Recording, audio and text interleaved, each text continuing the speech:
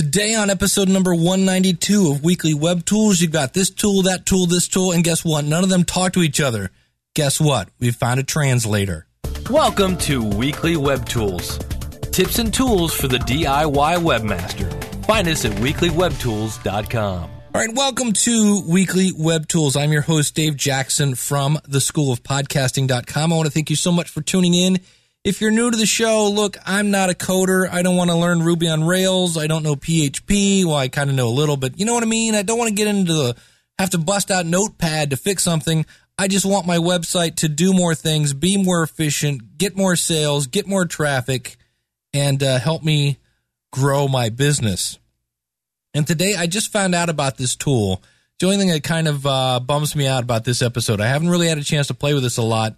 And so I'm going to kind of do something that I normally kind of cringe when I do this, but I'm actually going to play a video clip. It's called Zapier. Wait till you hear about this. It's pretty cool. All right, here we go. Music and all.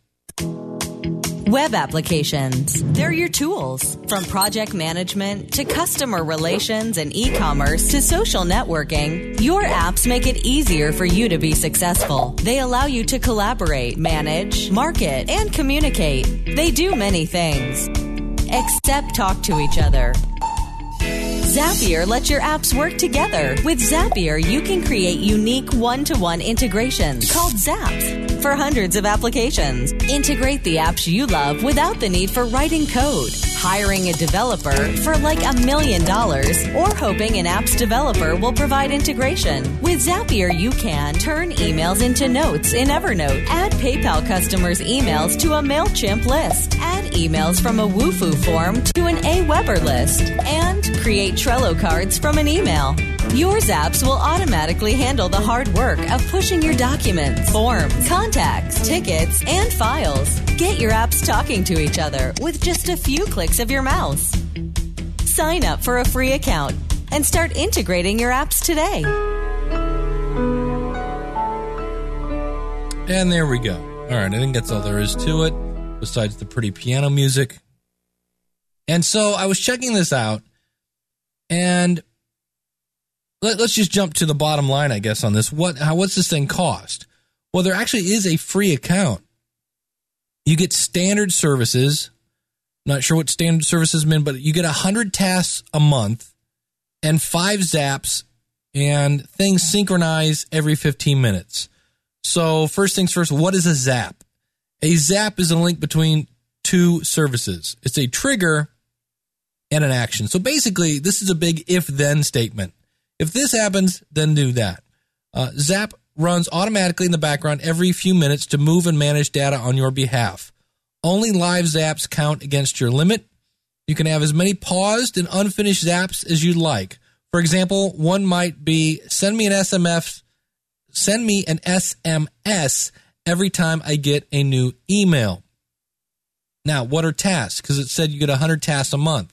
A task is counted every time we move a piece of data or take some action on your behalf during a day, a pay period, or month. If you set up a filter, we don't count filtered items against your task limit. What are premium versus standard services? Some services on Zapier are marked premium. You'll need an appropriate plan in order to enable any zaps with premium services, but they don't explain what they are. You don't need to know how to code. If you no longer want to use Zapier, you can cancel at any time. You can change your plan later on. If you have the business plan, you get phone support. Now, the business plan is at $49 a month. You get premium services, 1,500 tasks a month, and 50 zaps, and you have 5 minutes syncing. So it goes out and updates a little more. The $15 a month is basic plan. You get premium services again, 3,000 tasks, 20 zaps, and 15 minutes syncing. Now, if you do the Uber Super Jumbo Deluxe, 50,000 tasks a month, 125 zaps, 5 minutes syncing, phone support, and priority input. So it's interesting. I'm definitely going to be checking this out just to see how easy it is to do it. But here are just some examples. Add an event to Google Calendar from Evernote. Add a card to Trello. I've never even heard of Trello from email. Save Gmail emails to Evernote. Add a note to Evernote from Google Calendar events. Add new Dropbox file to SkyDrive. Add Asana tasks to Google Calendar. Now we're talking. Now you got my attention. I love me Asana. Create Trello card from email. Create Evernote off of new Dropbox files. So it's definitely interested. And if you want to check this out, again, just go out to weeklywebtools.com/192. It's called Zapier, and it sounds like it could make your life a whole lot easier. Well, that's going to do it for this episode of Weekly Web Tools. I do hope that you've enjoyed it. If you're listening to this on some sort of click-to-listen device on a website, do consider subscribing to the podcast by going to weeklywebtools.com/iTunes. Our website is weeklywebtools.com, where you can find our contact information, our resource area featuring links from past shows, our newsletter filled with bonus content, as well as webmaster news and much more. Weekly Web Tools is hosted on HostGator servers because they're the best. For more information, go to weeklywebtools.com/hosting. If you have a tool that you'd like to share, call it in, 888-563-3228, or you can email me, dave@weeklywebtools.com, or just leave a comment on our website and blog at weeklywebtools.com. Thank you very much for listening. We'll see you again next week with another episode of Weekly Web Tools.